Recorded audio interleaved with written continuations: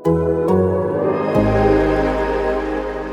today's episode of the Sixers Beat, Rich and I try to figure out what in the heck has happened to the Sixers offense, which has a league worst 99 offensive rating over the last 3 games. Enjoy the podcast.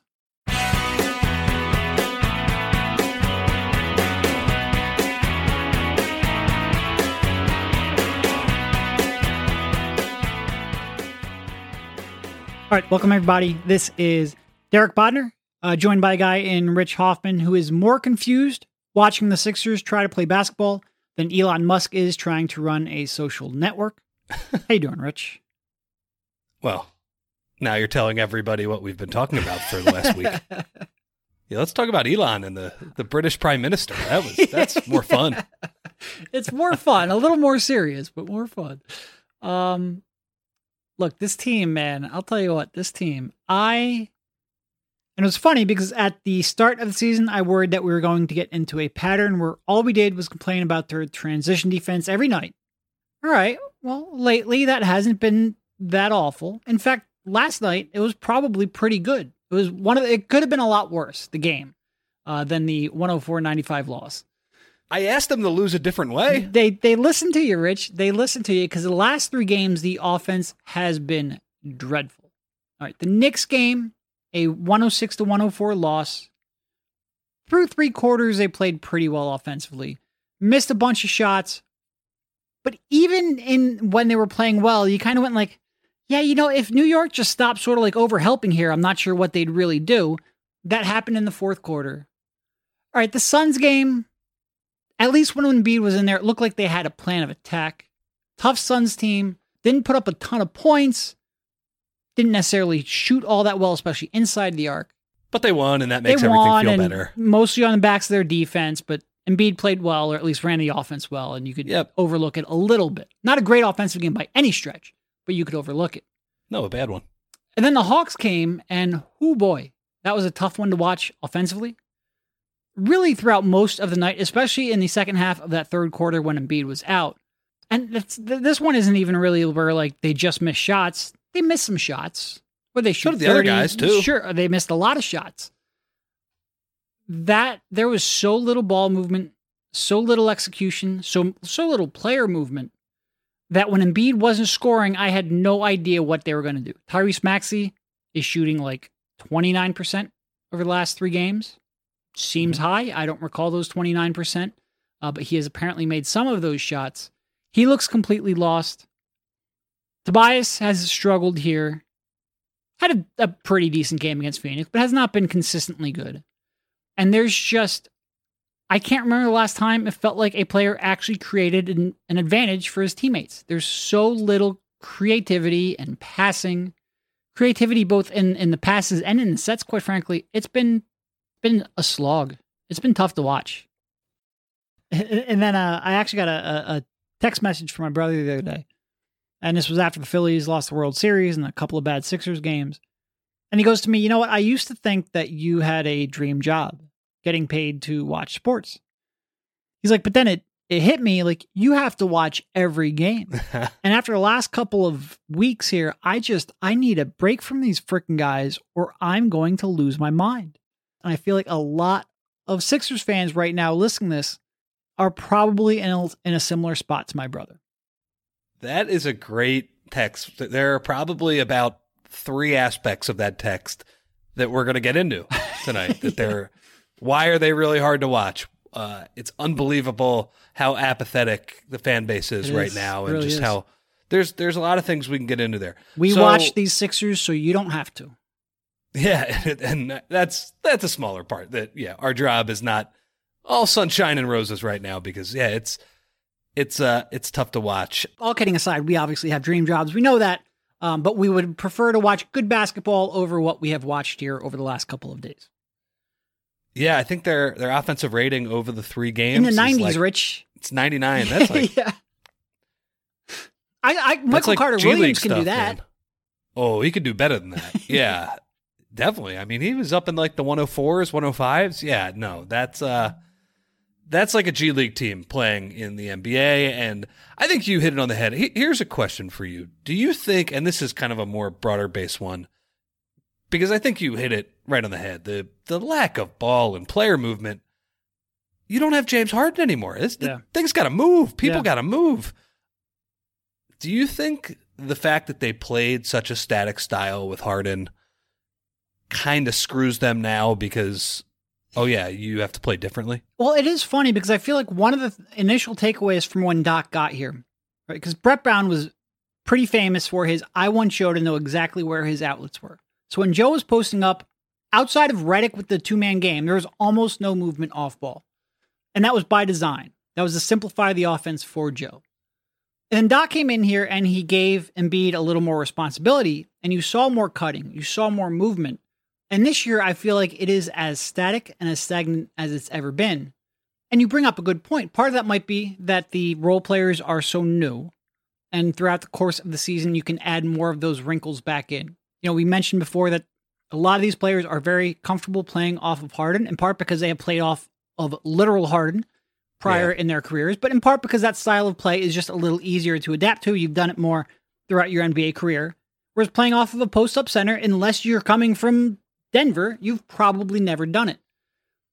Daniel House wasn't cutting off post-ups for Harden. No, and Daniel House got lost a couple times and got right in Embiid's lap too. So did Matisse. When Matisse doesn't have any excuse, he's been doing it for a while now. But he ended up right in Embiid's lap a couple times too. Trying to set a screen. Anyway, we don't need to get into random tangents because I feel like we have a lot of broader topics to get into. And part of it might be that the way they play off of Harden would be completely different than the way they play off of Embiid. It's a fair question. I don't entirely, but it doesn't, I don't know. It's a fair hypothesis, but they right now do not move. And when Embiid is not able to force a rotation and kick it out or get a bucket himself, I don't really know how they create, especially when Maxey can't throw the ball into an ocean and he looks like he's second guessing himself for a player who rarely does. And when I think of the Brett Brown years, you're absolutely right about he was famous on like, Joel, you're looking at the same picture every time when you're posting up. That said, Brett's main continuity offense, kind of the motion offense, that thing would move side to side. There would be dribble handoffs. There would be Ben hitting Dario on the, who played in the game the other night, good to see him back playing, would hit him on the elbow, and then he'd cut, and the thing would move side to side. You would get some level of that, and that's where the two-man game with Redick and Embiid would kind of naturally come out. A lot of side to side, to the point where fans were getting annoyed by it because they wanted more traditional pick and rolls. It is so funny that stylistically, we just ping pong back and forth. Oh, come on. Will you get somewhere with all this ball movement? And now it's, oh my God, stop isolating, move the ball. But look, it's a fair, as Brett would say, it's a fair point right now. It's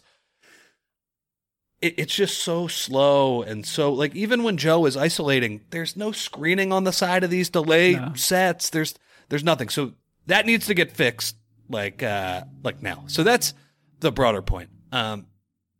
Tyrese Maxey over his past 3 games. Awful. I mean, awful is, and I want to preface this by saying that I am not worried about young Maxey. He'll be fine, but it's time to criticize him a little bit. He was an F in the past 3 games. Yeah. Just a straight F.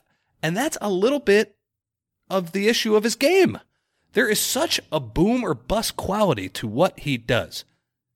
If he's a C+ in these past 3 games, they are at minimum a 2-1, 6-6 on the year. And you know what? Maybe they get to 3-0, honestly. Maybe it doesn't feel like the sky is falling if that's happening, even though I still don't think the sky is completely falling, even if it's brutal to watch right now. The problem is that dude does not have a lot of C+ games in him. There is the A+ game, which we saw in Toronto a couple weeks ago.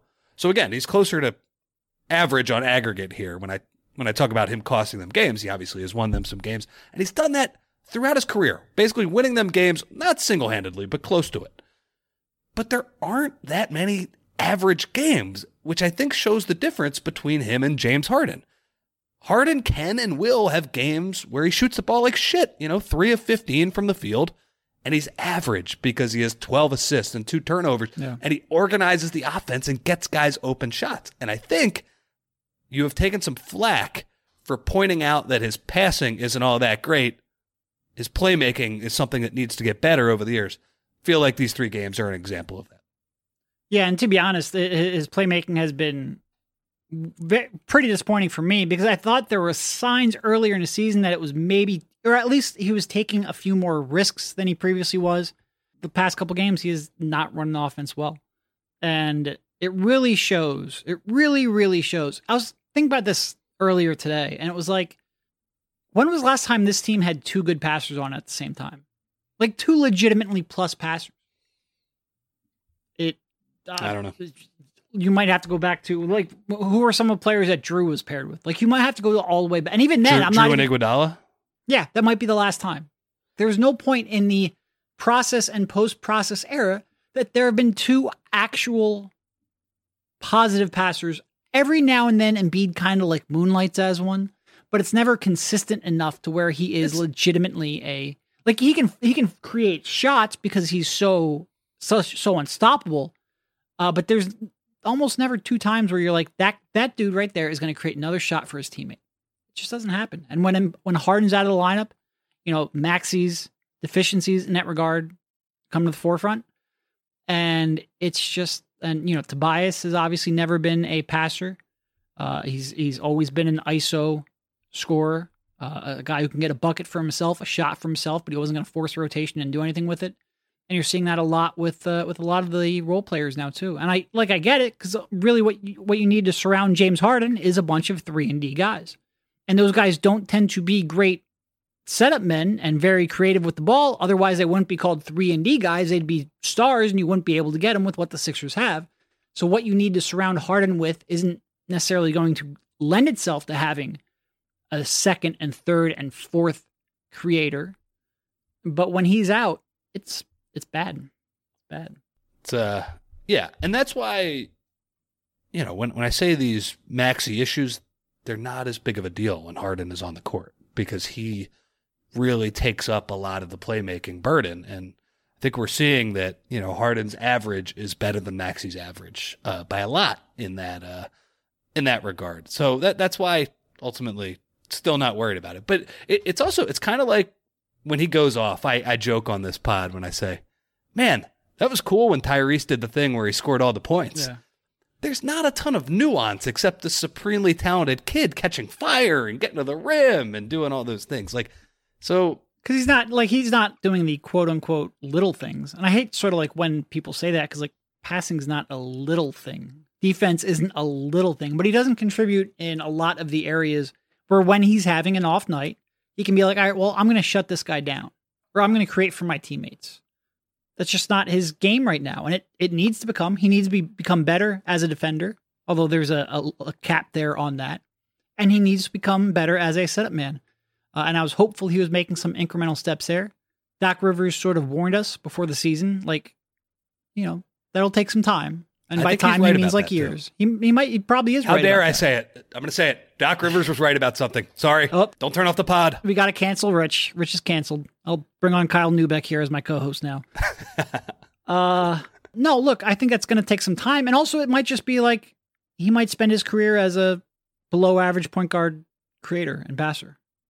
It doesn't always develop. He's good at the simple reads. You even saw it last night. They run that, what is it? The angle pick and roll on the left elbow where him and Embiid basically, it's a spread pick and roll. He's got the very simple pocket pass to Joel. But Doc talked about it after the game, I guess against Phoenix, where he said, and Maxey was bad in that game as well. Sixers would have won by 30 if he was pretty good. Where he said, he just predetermined his reads the entire night. And that was because we were yelling at him because the New York game, he missed so many reads and he took shots. So, yeah, he is a little out of sorts. They need to, I don't know, recalibrate him as a scorer and try and make up some of the playmaking with the ball and player movement. Because, again, I just don't think he's going to be a guy that's an every down pick and roll point guard, a guy that should get 40 pick and rolls a game. And think about last year, he did a really good job in his second year holding the fort down as a point guard. You know who else was in the backcourt with him last year? Seth Curry, yep. Who, essentially when you trade him with Ben Simmons, okay, that roster spot basically goes away. Seth Curry, they would run that freaking pick and roll with Curry and Embiid whenever they needed a bucket. No, I was definitely sitting there last night going, you know what? I wouldn't mind having Seth Curry for a pick and roll right now.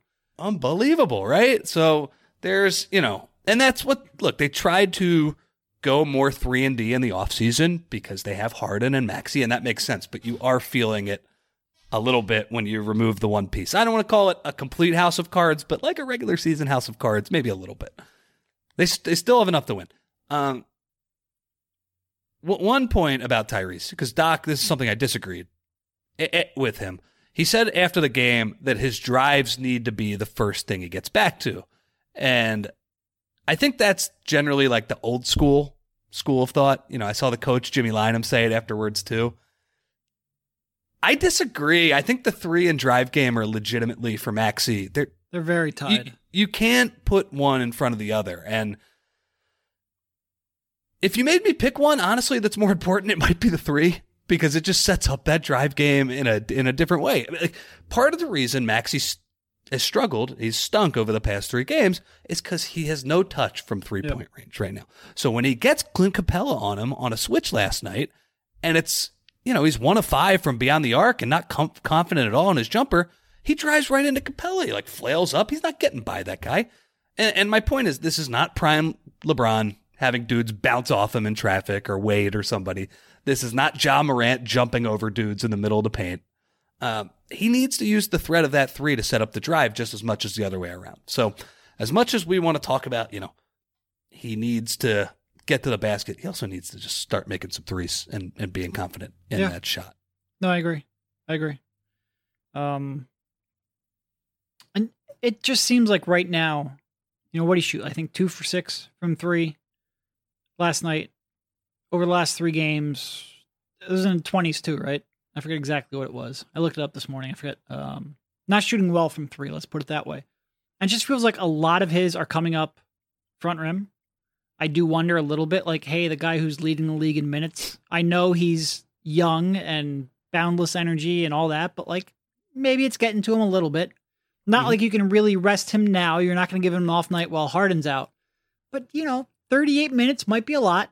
I might cut that back a little bit, see if you can, but I mean, you know, the flip side of that is then you're running a lot of offense through Shake Milton, and I'm not sure that's a great solution either.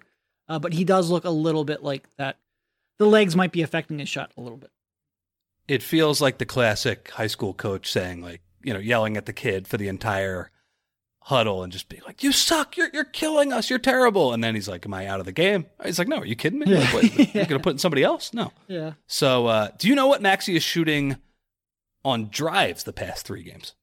Oh gosh, I know he was 2 for 7 last night. It's higher than I thought. I'm gonna guess 40%. 24%, but 24. It's 40%. Really? Well, see, I was going in the 30s, and then you said higher than you expected, so I went 40. Well, 24 is lower than I expected.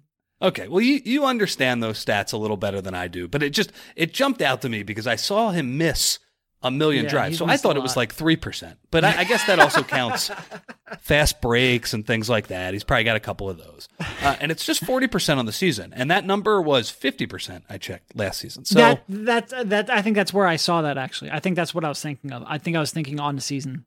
Yeah, because I think I saw that now.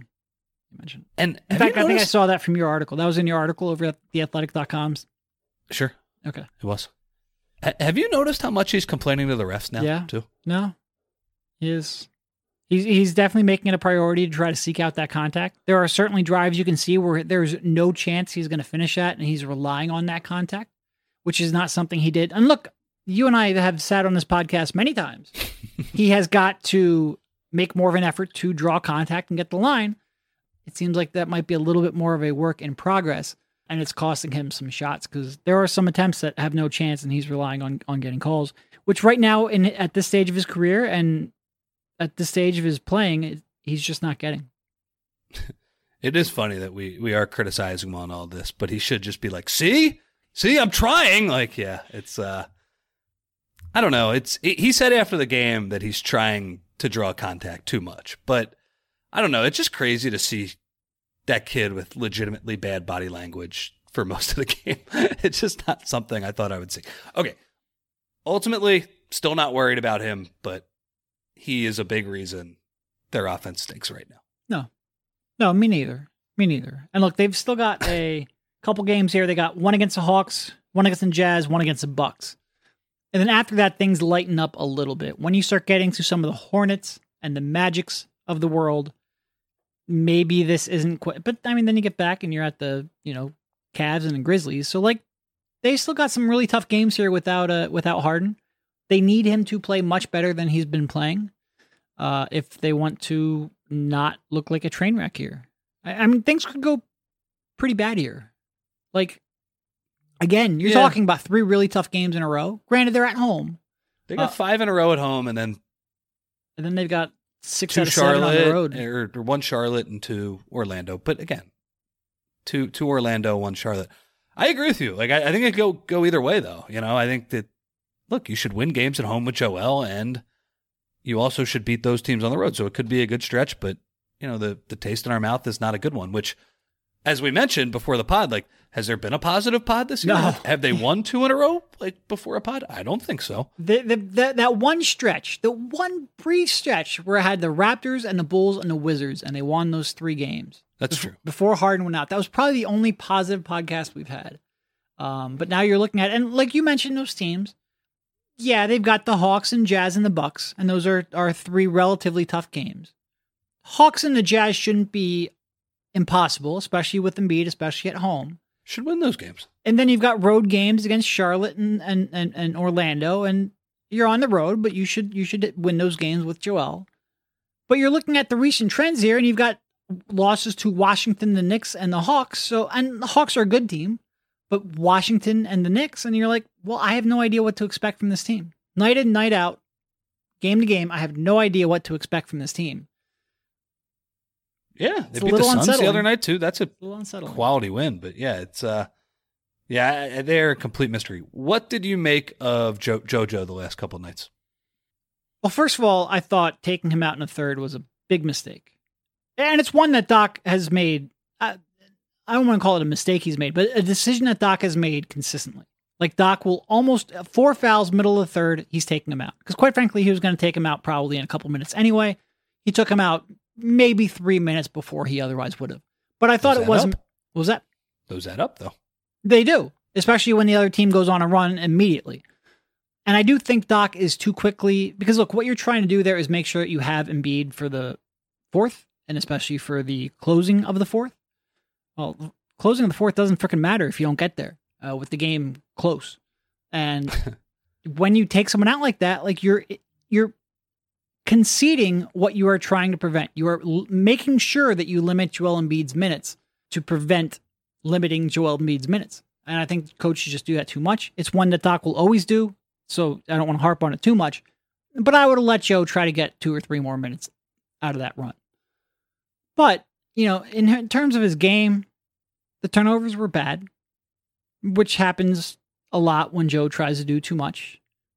The ones that really got me were the ones in transition, or in sort of like early offense. The one was crazy. He had Maxey. Yeah. Just throw the ball to Maxey. He's running alongside you. Give him the ball. He had 2 of them where he just had a blatant like push off, like shoulder into him, send him back. Those are the ones that kill me, in part because it's a turnover and you lose possession, but in part because like a big part of the reason he was in foul trouble is because he committed 2 or 3 offensive fouls that were not just being aggressive, but unnecessary. They were bad risks. I thought his defense was pretty good. Yeah. Probably really good. It especially looked really good when they brought in B-Ball Paul, and he had no real idea how to stop that pick and roll. B-Ball Paul did not have a good night. And sometimes you can look up and he'll be negative 14 in 9 minutes. You go, yeah, but he was playing with B-Ball Paul was a part of that. He was a pretty big part of his negative. Now, I think he was minus 19 in his first 5 minutes. Now, it got a little better, of course, when they went to the when great lineup scored. with him and Trez at the end, which... One of the weird, I mean, I understand that happens a lot in NBA games. The teams take their foot off the gas. Even so, Atlanta, like, come on, what are you doing? Yeah. I mean, come on, with that crew. Yeah. But yeah, Shake and Trez and B-Ball Paul and who else was out there? I forget the other 2 guys. Ferk. Okay. Went on a great run. And yeah, so we've in the fan base, they light Trez up when he plays bad. Okay, Reed was awful. Stinky last night. But yeah, I thought Joe overall, if you could take away the turnovers, it's tough to take away the turnovers. I thought he otherwise played pretty well. I've been encouraged by his first two games. Especially in terms of like energy level and, being in shape. Like he looks like he is handling that better than I would have expected. He shot 16 free throws in that first game back, which, it wasn't the easiest performance. And by the way, like Phoenix, pretty good defensive team too. So, him, I think he was like 9 of 21 or something like that from the field.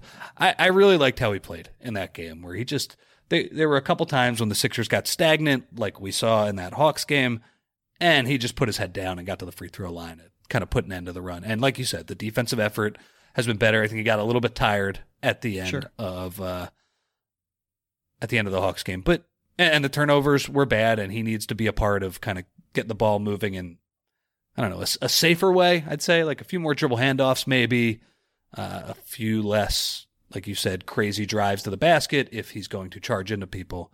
But overall, that's one of the positives, I would say. I think that stretch last year when the Sixers had like half of a point guard and he became sort of like enamored with bringing the ball up in transition. Yeah, maybe kick that habit now, Joe. Maybe kick that habit a little bit. You got to do it in a more responsible way is the way I would put it. Like it can't be all your drives. You got to be setting up other people. On a positive note, they are guarding a little bit, right? Yeah. No, they're playing pretty good defense right now, especially the last two games. They're for a team that like we killed night in, and not just like when Joe was on the bench. Like Joe was bad defensively, especially for the first two games. Mm-hmm. They're guarding very well right now. As Joel Embiid said, the season started after that Phoenix win. Of course, it then followed up with a so-so performance, but at least they guarded. He did try to make the excuse that, well, they switched too much to start the season, and now they're not. And certainly there was some switching that I thought I disagreed with. Some automatic switches that probably shouldn't have been automatic switches. I don't think they were involving Joe, though. Like, I don't think Joe was switching too much more than I would have had him. But anyway. I didn't buy that excuse that much. He couldn't say we didn't try. And that's what the excuse was. And, I think transition is a perfect way to look at it. If you look at, I think since that fifth game of the year, the Raptors, when it really hit rock bottom and their transition defense was just, the numbers were just, they were gory. I mean, it was brutal. They're a top 5 transition team in the league. And some of it is they're getting back better. And some of it is they're just like hustling back and making plays when, look, the game against Atlanta, you can't give a team more opportunities to run than that. They turned the ball over the whole game. They missed a billion shots. Yeah. And they didn't get killed. Atlanta had a decent frequency, but you have guys like Melton, House, Tobias, Tucker. They're bailing out some of their teammates for a bad shot by just hustling back, making good hands plays. And that's good to see. And that kind of leads into our daily doc update. Like, this is straight up bad offense, which I think he deserves blame for. He's supposed to be good at organizing a team offense, and I think at times he has been for this team, but not right now. There's, like I said, no empty side pick and roll you can run with Seth Curry 30 times a game. But I also think the Sixers played hard enough last night. Yeah. I saw and Embiid. They played hard enough against the Knicks, too. Yep. Yeah, and I saw Embiid and the starters going nuts when the bench mounted that stupid comeback at the end of the game, too. So even the guy with bad body language, the only one is Maxey right now. Joel did grumble about being taken out of the game, which, like, I agree with you. Fair. That was not a fair, smart but move I by also Doc. Part of his explanation was like, trust me not to foul. Well, then don't commit the stupid freaking offensive fouls in transition. Like, you're in that position because you made some bad decisions. I don't know. Completely agree. And look, you know this better than anybody. Joel grumbles after losses. That's what he's done for years. He's not a great loser, which is fine. I just don't think you can read too much into those comments of like, he hates. Like, he grumbles and he sometimes gets mad when a coach screws up in a normal way.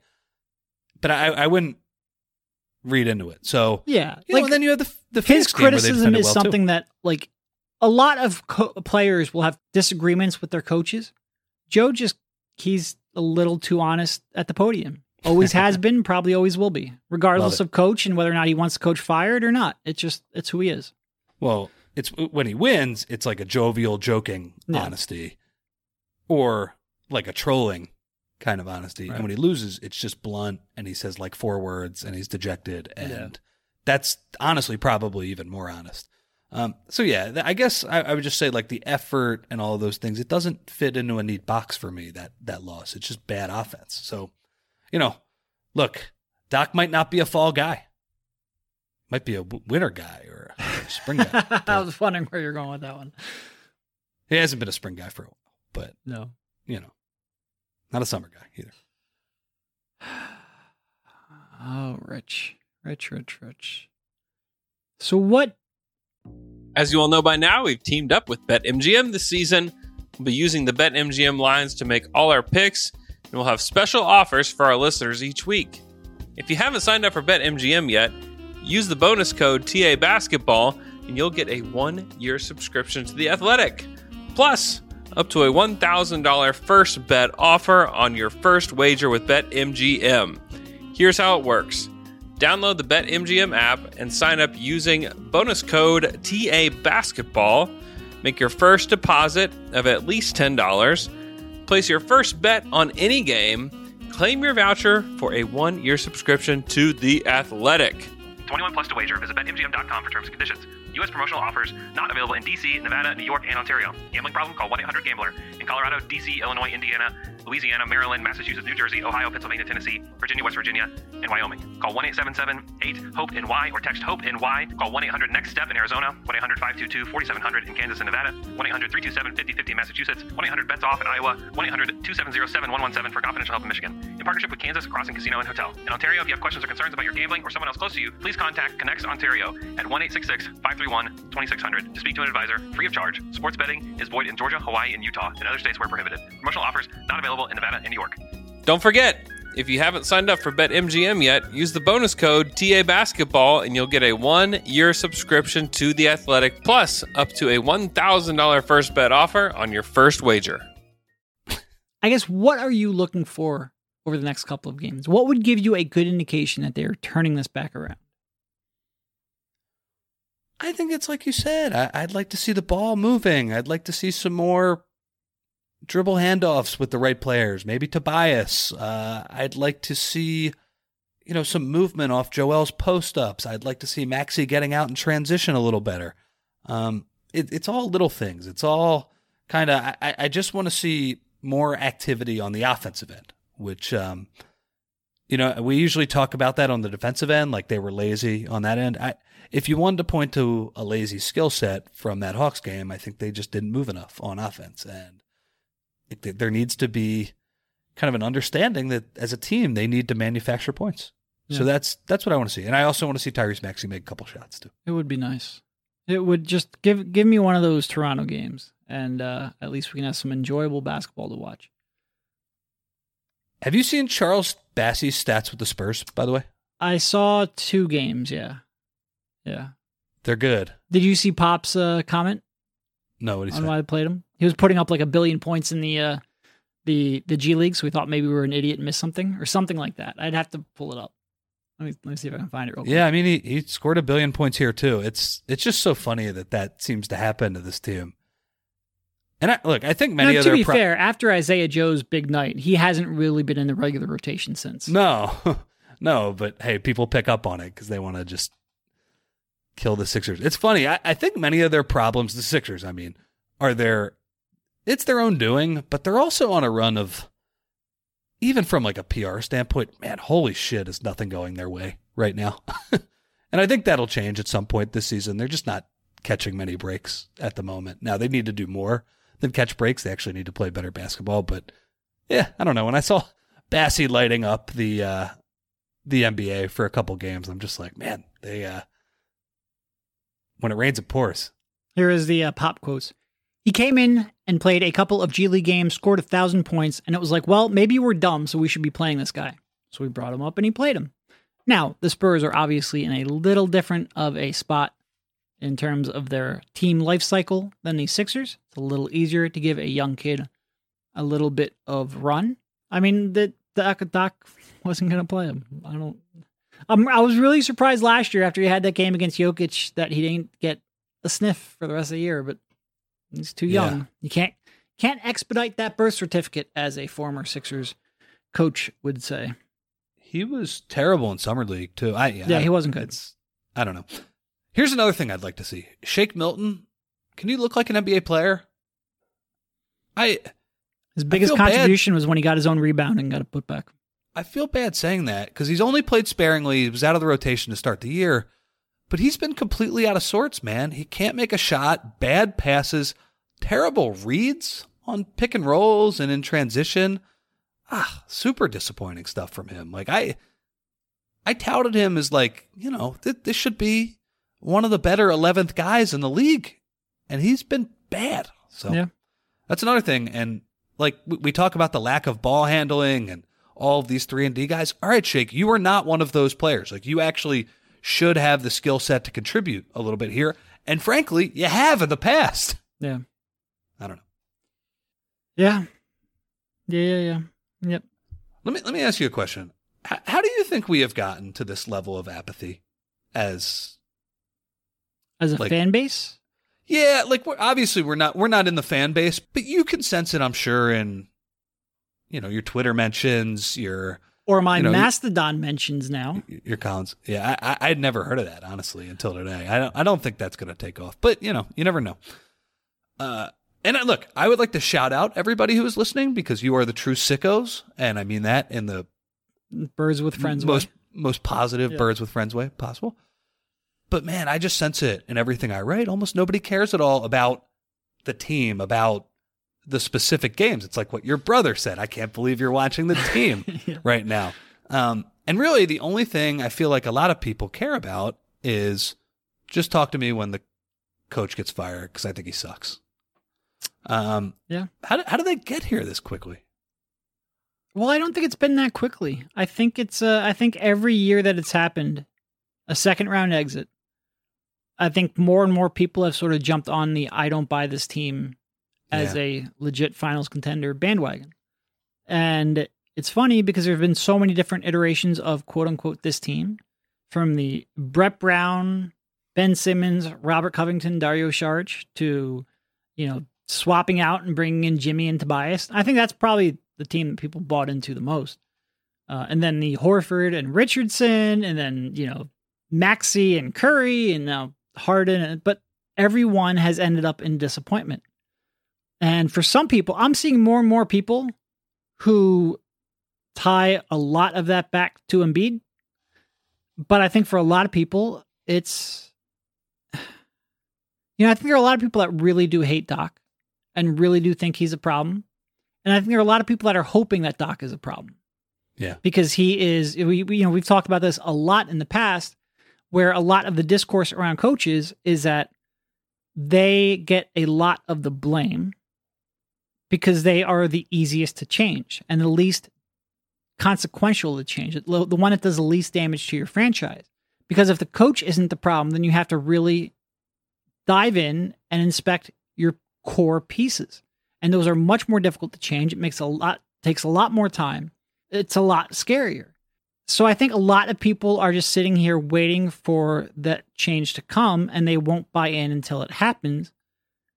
But also I think there's just a lot of people that don't really know what to make of this team. That there's no, let me ask you, what is this team currently good at? They're not above average in anything. How can you be excited about a team that had finals expectations, and you and I, who watch every game, usually multiple times, and have been doing so for over a decade, if we can't sit here and say they're, as a team, not an individual person, not a skill set, not a player, as a team, I don't know what they're good at, well then how am I going to tell Joe Fan over here to buy into them as a finals contender? Now, part of that could be related to the fact that of the 12 games, Embiid and Harden have only played together half of them. 2 of those games don't really count because Embiid looked like he wasn't there. They played in the third of the games together. So maybe that changes, but right now, if I'm trying to make a sales pitch, get on the Sixers bus now because they're about to take off, I have no idea how I would make it. And I think fans are smart enough to sense that. I think they need to be shown that not only can this team win in the second round, but that they're even worthy of their time right now. It's stunning when we came in. I'm a couple podcasts removed from saying thought this team was going to win 56 games. And now we're like, it's been a rough month. I don't know what they're good at. It's been a really tough start to a season. And also, not only is it a tough start to the season, but like a lot of people didn't believe in them as finals contenders. Anyway, I don't know. Yeah. I mean, look, I get it. And I'm not mad at people for feeling apathetic. They can think whatever they want to think, and they can think Doc is terrible, and that's fine. I'm not saying I completely disagree with that. Like, it's like, we don't have to get into the whole coach thing again. But I would just say, like, yeah, they're not a fun team to watch. And frankly, I thought they would be more fun than this. Like, I thought they would, winning cures all. I thought Harden and Embiid together and, depth, and, they're 8-4 at this point. And they're bad for a million different reasons. And I think everybody deserves some level of blame. Joel, too. He stunk at the beginning of the season. I guess my point is that it's just so weird. And I guess you take it for granted for the Sixers to be this irrelevant at this time of the year. Maybe this is what it should be in November. Maybe not to this level, but maybe November people shouldn't be freaking out about a loss to the Pistons on November 6th because the Pistons shot 50% from three, which has been the case in past years. These games aren't necessarily life and death, but it's just weird. They've been a bigger deal for years, and right now they're just not. And I wonder if there's just a certain level of fatigue with. I think there's a lot of fatigue. The process. There is expectation fatigue, I think, in this town. And that might be the best way I can describe it. Expectation fatigue. And it's not like they're fatigued with Joel, but he's the symbol of the team still being relatively in this same era. And, I wonder if, people think it's just kind of run its course. And I think there's a lot of people that won't buy back in until they exceed what they've done in the past and prove them wrong. And then there's the other, if that's half the fan base, then there's the other half of the fan base who, well, I believed in this team coming in and they look like shit. So I think it's split like, and also you've got a Phillies team that just went to the World Series and an Eagles team that's undefeated and all that other stuff too. And that second half is probably the ones that would like to see Doc go because they still believe in the team. Yeah. And they just think the coach is the problem, which I think fair enough. If we get to, February and the football season is over and the Sixers are playing better, I think you could see a lot of people come back on quickly. But look, we know the football season is going to end. That's a given. They have to be playing better and they have to deserve your attention. And if we get to there, I think they will. Yeah. It felt weird that Herter wasn't on the Hawks last night. He felt like a lifetime Hawk to me. Yeah, no, he should have been posting up Tyrese. Sure, yeah, with red hair, red jerseys, all that stuff. Yep. Yep. I still can't believe they lost that series, man. That one will haunt me. That will haunt because it was just no business. Anyway, everyone listening to this podcast, especially the sickos listening to this podcast, know what happened there a couple of years ago. But thank you, Rich, for jumping on, and we will talk to you soon. Wait, I got one more take because just the Jazz are coming up. I've been thinking about this for the past couple of days. Danny Ainge should be allowed to trade a draft pick for a team's record. They're 10-3. That's crazy. It is crazy that they're 10-3. But he has to trade the draft pick, basically, is my point. Like he has to give up one of his fake first round picks he's gotten in accumulating all these picks, and then he gets a team's 3-8 record. I think that's the that's the best way to solve this because he's got to be losing his mind. All right, they are winning with Larry Markkinen turning into what people thought Kristaps Porzingis would be. Clarkson and Olenek, and it's just an amazing ragtag group of people that they're not even trying to build with, and they are 10-3. Unbelievable. We will see them at the Wells Fargo Center on Sunday. But once again, thank you, Rich, for jumping on, and we will talk to you soon. See you, man.